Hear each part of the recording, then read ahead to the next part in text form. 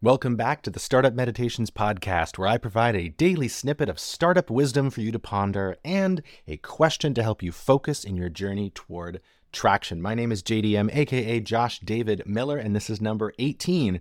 Value props are simple. Now, I think we often get stuck on the concept of value propositions because we think that they're these extraordinarily clever things that we have to construct and put out to market that are then going to resonate with us, but they're not. The value prop is simply the promise that we're making to our customer, and we put that promise in all different kinds of places.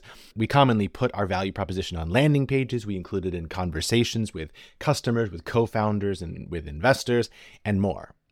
But at the end of the day, a value proposition is just saying, here's the value that we're creating. Here's the problem that we're solving. But founders really do seem to trip over this, thinking it's more complicated than it is. So I want to share with you a simple formula for value proposition design. Okay? Value props 101 are simple. 4 questions: who, what, how, and why. First, who is it for? Second, what is the value? Third, how does it do it?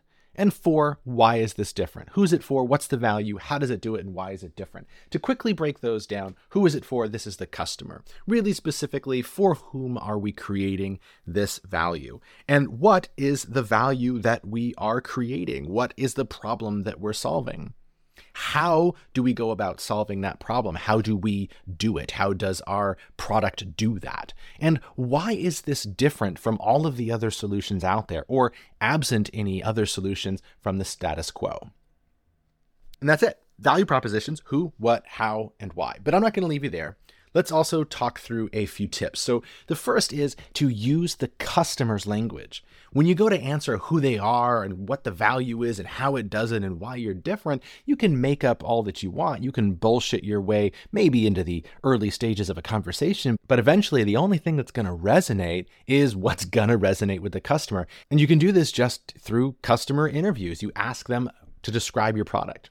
You ask them why they made the purchase in the first place or why they tried to use it. You ask them what alternative that they were using before they used your product and why was this better. You can ask them how their life would be worse if suddenly your product just didn't exist anymore, and more. The last few things that I'll say about value propositions is that they are only valuable if they're unique, if they're specific, and if they're concise. If your value proposition is the same as all of the competition out there, you're not really creating anything of value. If your value proposition is really generic, it's not going to resonate with anybody. It has to be specific. And if your value proposition rambles on and on and on, it's not going to resonate with anyone either. Unique, specific, and concise. The enemy is vagueness. And I want to drop one more thing because this is a pet peeve of mine. A value prop is not a tagline.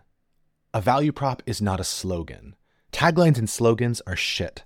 They're not going to get you anywhere. The only time a tagline or a slogan resonates with anybody is if they already know what you do, and that makes them worthless. In other words, clear value propositions beat clever value propositions. In fact, clear beats clever every single time. And that leads to today's question. Using this who, what, how, why framework, what is your clearest, least clever way possible to describe your value proposition using the language that the customer would use? And let me know. And that's it for today. Thank you so much again for having me in your feed. I look forward to dropping another meditation on you tomorrow.